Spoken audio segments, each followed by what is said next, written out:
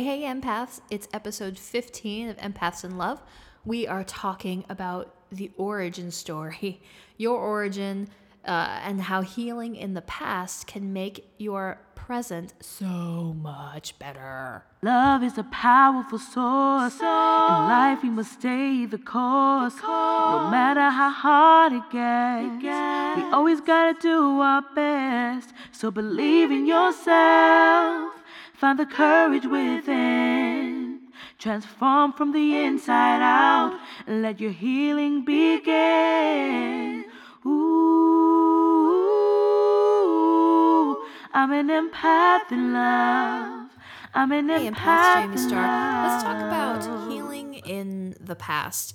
I feel like I am particularly qualified to talk to you about this today because as a therapist, there's this image of like coming in to see your therapist and like laying on the couch and talking about your childhood and blaming your mother.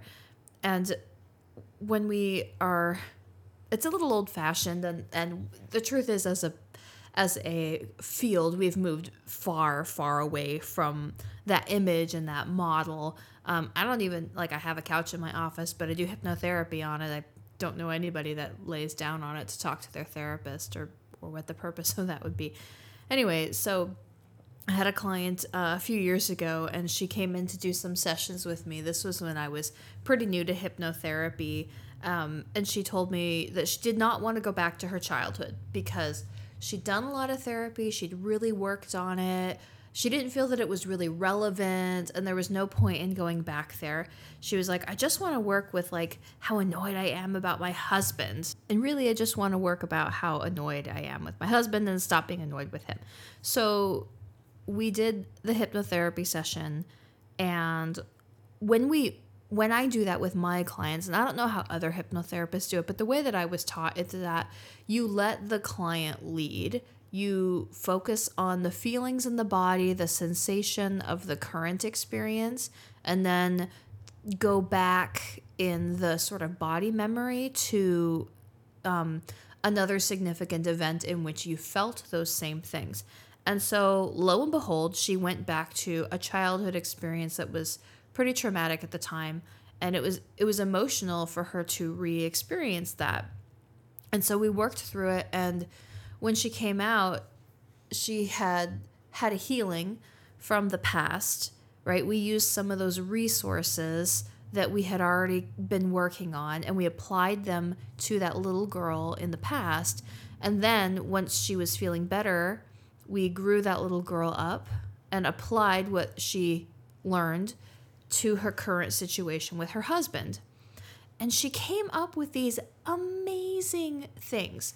Now, I could have talked to her and we could have spent an hour or more trying to brainstorm why she was mad at her husband, how she could stop being so annoyed with him, some coping techniques. But when we went back to the past, we could see that this thing that's happening in the moment with her husband has virtually nothing to do with him. That it had more to do with what had happened to her and her relationship with men. And that this was a decision that she made as a small child, which became a belief, which was embedded in her body and created actions. And she had no idea that these two things were connected. And she thought, this is just about my husband, I just want to talk about him. And so it was really exciting to see that, but also for like, you could see how her conscious mind was like, it has nothing to do with that. Like, I don't want to go back there. It's, pointless, and I've already dealt with it, and I'm super over it. It's like when people tell me that they have nothing to work on. I'm like, oh, how about you work on that? We all have shadows coming up. I don't care how long you've been in therapy. We are constantly unfolding until you ascend to enlightenment bodily. I think we all are here to work on things. That's why we're in this life. Now, I do think it's true that we should take breaks. We should not be constantly growing, because part of the growing cycle is a fallow season. And there's a beauty in the fallow season, because that rest and rejuvenation is when the shadow material comes up. So I define shadow as anything that we don't want to deal with, and have repressed, thanks Freud, you can sit on my couch now, or things that have happened so long ago that they are preconscious and live only in the body, that they are not in the prefrontal cortex in the front of the brain, which is the last part to develop, that they're way, way in the back. And so one thing we understand and have understood for a long time, and you'll see this talked about in various ways, we are in this muddled, not real world of imagination, of the unconscious, of images and sensations until we're about 7 years old. I learned recently that children under 7 cannot lie, that they are not lying to manipulate you or to hurt you or get what they want. What they're actually doing is the lie comes from the amygdala, which is making a wish. And it's saying, like, I wish this were true, because if this were true, then this would be the result. So, like, I asked my son, yesterday was his first day of preschool. Oh my God, my big boy. First day of preschool. And so I asked him, what did you do today? And he told me that he blew bubbles with his Grammy. And I'm like, dude, you haven't seen Grammy in like 2 weeks. There's no way you blew bubbles with her. And because that's what he thought I would want to hear. We're having a conversation. It may also be what he would have liked to do. And it may have been that they did bubbles. They probably did. And so that's a connection he has in his mind. So even though he told me something that's not true, it's not really a lie. If he was like, Voldemort from Harry Potter, he might, maybe that's different for him. But even in like Catholicism, like they say that like children under 7 cannot sin, or like at 7 you have to then, do you get baptized or confirmed? I'm sorry, I'm not Catholic. I'm a dirty pagan. In order to sort of say like, hey, you know right from wrong now, and you are responsible for knowing the difference. And so a lot of things happen to us before age 7. And I think that we tend to belittle that as like not being important, because as a culture, especially in the West, we are on this like what is real is true. And if it's not real or scientific, it's not valid, right? It's very left brain thinking and saying that like left brain is more valuable than right brain. And that's not inherently true. Or else why would we have 2 hemispheres of the brain? Like why would nature give us both if they didn't have some value, if it wasn't for our evolution? We can even see when we look at the archaeological record, art has existed, the imagination, evidence of the imagination has existed for like 45,000 years.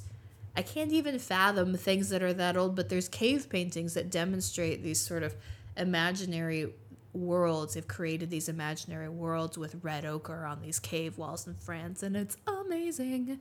I never understood what they were, but like there's images of like bulls and like people, and you can't tell, like I couldn't tell what they were doing. A friend of mine, John Murphy, he is a mythologist, a folklorist. I think he prefers to be a folklorist.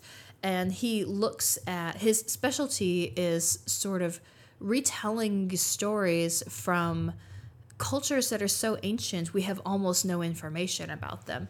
And he does it so intuitively. He is a dancer by trade, very in the body, and he does circus arts, so trapeze. No, I don't know if he does trapeze. Sorry, like sling and hoop and all kinds of things. And so I went to a show he did once, and the show was about those cave paintings from 45,000 years ago, and he had found like the story in them. And so that image of like the bull and like these people around it, and he had animated it in his mind, and then performed it on stage as like leaping over the bull and the sort of activity. And I could see the parallel like of the running with the bull or any of those things. And I'm like, God, this is so old. How does he know this? And he's like, I feel it in my body. I just know it. And it comes from the unconscious. Anyway, so my point is that a lot of things happen to us before we were conscious. And they do stay with us in the body. Our body remembers in a way that our mind doesn't. We store trauma in the body. We store beliefs in our body. They become illness. And in fact, you could read the body like a book. And it's not actually very hard to do. When you look at the body psychologically, another friend of mine had posted that he decided to stop biting his nails. And he'd done it his whole life and thought that it was just a dirty habit that he had. That's something that, like, people where he grew up, that's what they did. And when he stopped chewing his nails, he realized that he was essentially self-harming, that he would bite them and pick them until there was like nothing left, and it hurt to do that. And this was a kind of self-harm ritual that he could do to then release some endorphins to feel numb so that he did not have to feel the pain that was in the moment, and he didn't have to deal with it. And it's so simple, this idea of chewing your nails. Now we know that nails symbolize boundaries. And so he had this realization of like, I am destroying, like I'm my own worst enemy. I build things up and then take them down again. I have boundaries and then I pull them out. I bite them off. I make them bleed. And I was like, well, that's true about what I know of you, certainly. And it's written on his body. And so when he started dealing with that and working with the emotions that were underlying that, and like, okay, when do I do this? Is it when I feel anxious? Is it when I feel angry? Is it when I feel this? Why am I doing this? That he made a strong movement forward in his self-understanding and in the choices he made in his life because he stopped chewing his fingernails. And the psychological distress of when he first started of not chewing them was big for him. So I talked before about the right brain left thing and about how we value rationalism and science and things that go in order. That's the left brain world. There's also this wonderful right brain world that as children we lived in. We played pretend. We told stories. Those lies that my son is telling me are not lies. They are tales that he wishes were true. And so this is what mythology is. And Jung knew this to be true, and we've forgotten it. But these myths teach us the cosmic and personal psychological truths when you know how to read them. That's why they've stuck with us. We even have like bits of them, right? Some of them, we don't have entire stories. We just have little bits. And that's exciting because there can be as much information in a bit of a story as I stopped chewing my fingernails. And what does that mean psychologically? All of that is invisible, but the image, I stopped chewing my fingernails. I'm trying to think of even the myth that my friend performed of like the people jumping over the bull and the exuberance. And he pointed out to me later that like astrologically, when we're going through Taurus, it's like you're jumping over the bull. And I was like, oh my gosh, it's like in all of these levels. This is why I love archetypes and these patterns and symbolism that repeats itself. So the myths teach us about cosmic truth. And so we have myths and stories that we're telling ourselves. And this is part of our past. My mom tells the story of my birth. And she talks about how lonely she felt when she was pregnant with me, and that it's not that she didn't want me, it's just that it was kind of a surprise and like came a little earlier than she was expecting. And when she was delivering me and she went to the hospital, the doctors were saying that I was taking too long. And so they gave her Pitocin, which if you haven't ever experienced Pitocin, it's probably one of the worst things in the world. The feeling is it makes your labor go faster and harder. It's like a synthetic hormone. They give this a lot in the hospital. On my birth plan, it was specifically said that I did not want Pitocin. And then they gave it to me anyway when I had a C-section. It's like a whole story. Anyway, so I have this myth about me that I do things too slow or that I need help, that I can't do it by myself. And I cannot tell you how many times that myth, that story has been true of my life. I'm 36 years old. Today, I just moved into my personal office, an office that belongs 100% to me, where everything in it I selected or drew to me. I had somebody like helping me gather things, like I got a chair and like a side table and stuff like that, lamps, stuff that I just didn't have laying around. But all the decorations are mine, the style is mine, the colors I love. And you would think that I've been in business for like ever. What, like 6 or 7 years I've been, quote, on my own. Like the moment I finished therapy school, I was like, I want my own office. I want to be in private practice. But it took this whole time and a lot of help in order to get here, because I had this belief that I'm slow at things and that I can't do it by myself.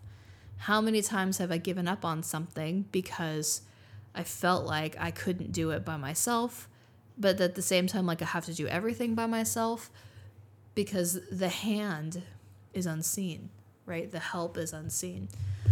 So there's this myth from when I was growing up, that was told about me that I internalized that way. And I did not know that this was affecting me until I started doing shadow work and womb work in hypnotherapy. And there was one session in particular, I don't think I told you this. If I did, I'll tell you again, that I regressed to the womb, which happens sometimes in hypnotherapy. They're like, where are you? And you're like, it's warm and I'm floating. And they're like, oh, okay. Can you see any light? Not really. Okay, you're probably in the womb. So I'd go into the womb, and it was time to come out. And typically when our clients regress to the womb, we want them to have a healthy womb experience and to have a corrective experience, because the time in the womb is not always healthy. Imagine marinating in the juices of my lonely, depressed mother and what that must have done to me and has done to me. Anyway, so I was re-experiencing my birth, and I could feel it in my legs. Like I wanted to go. I was excited. I was so exuberant. And then I was like running out of steam. And I was like, I can't do it. I just don't have it in me. And the teacher comes and he goes, you could take a break. And I was like, what? Like no one had ever said that to me. He's like, yeah, just start again when you're ready. We'll be here. We're with you. We got your back. Take as much time as you need. We can take, as much time. Just relax until you're ready to go. And I was like, okay. So I could feel the tiredness and the heaviness. They gave my mom anesthesia, and I had sessions where I was releasing anesthesia. So I felt both numb and tired, but then I could feel that I was starting to move again. And so when I was ready, I kept pushing, and then I came out. And it was almost as if no one had ever said that. Like it never occurred to me to like take a break. What? And you're like, that's really obvious, Jamie, but it's not in my patterning, right? That is not a story that I had. And it's just a little bit. It's just a little bit of a story. It's like part of a myth. It's part of a truth. But I needed that to change my story.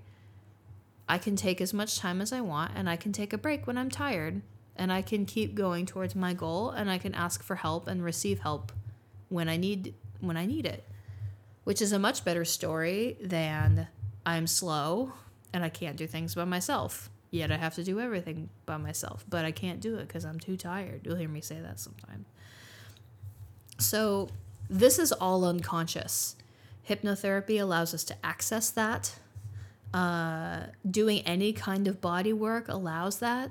Massage therapists, I met a brilliant chiropractor who's like doing this stuff on purpose, that has like a psychological understanding of the back, in the same way that like palmistry has it all broken down that your entire being exists on your palm. He's got it broken down that your entire being exists on your spine. So he can tell like, oh, you're hurting here. Okay, that's related to this age and this belief and this affliction. It's marvelous because there is a synchronicity to it maybe synchronicity is not the right word, a resonance, like an octave, that we're resonating in these frequencies, and they do harmonize, and they are the same at different frequencies. Just like my behavior was the same as the story was the same that as my womb experience with my actual mother. And there's other stories about my life that confirmed that experience and that the belief that I held about myself, confirming it over and over again. So I hear people say, I don't want to work on the past. I've already dealt with it. And to which I say, then why aren't you moving forward? Then why are you doing the same thing over and over again? Or, tricky, are you not suffering as you were because you're doing it at a higher level? So I've accomplished a lot of things in my life, but there's certain things I haven't overcome yet because I'm still on the same pattern. I still will run myself totally ragged because I believe I have to do it all by myself and I can't take a break. And then reminding myself that, oh, that is not true. Or if I do take a break, then I might take too long because it takes a lot of energy to get back on the horse again, right?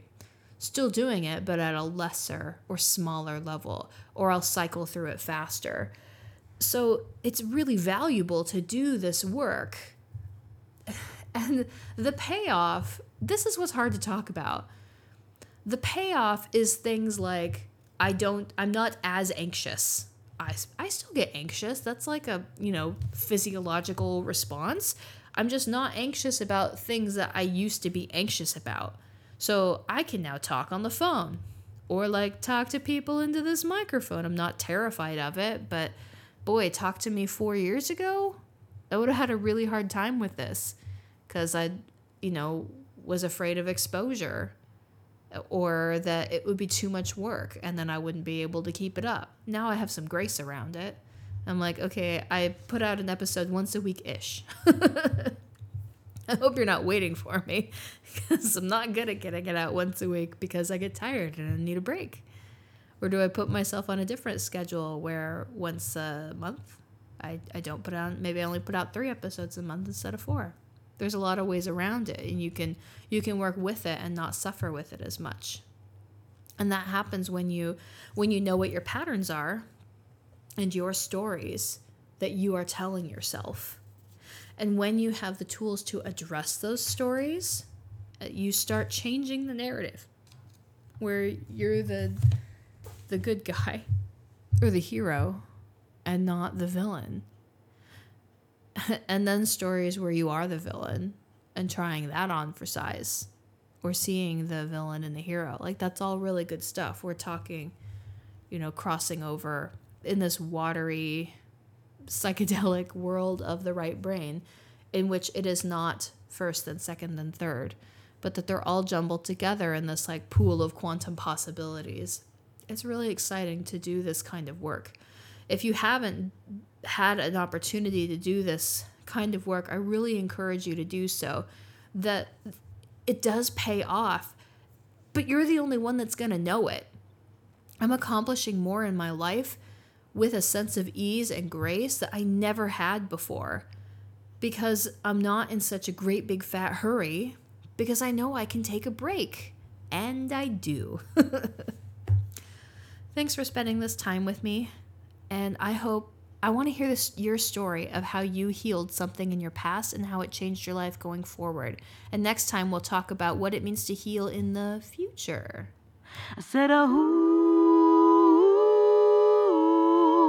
we are empaths in love. We are empaths in love.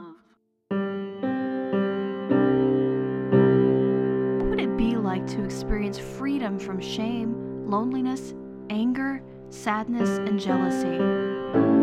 What would it be like to experience a rapid increase in awareness, acceptance, and understanding of yourself and others?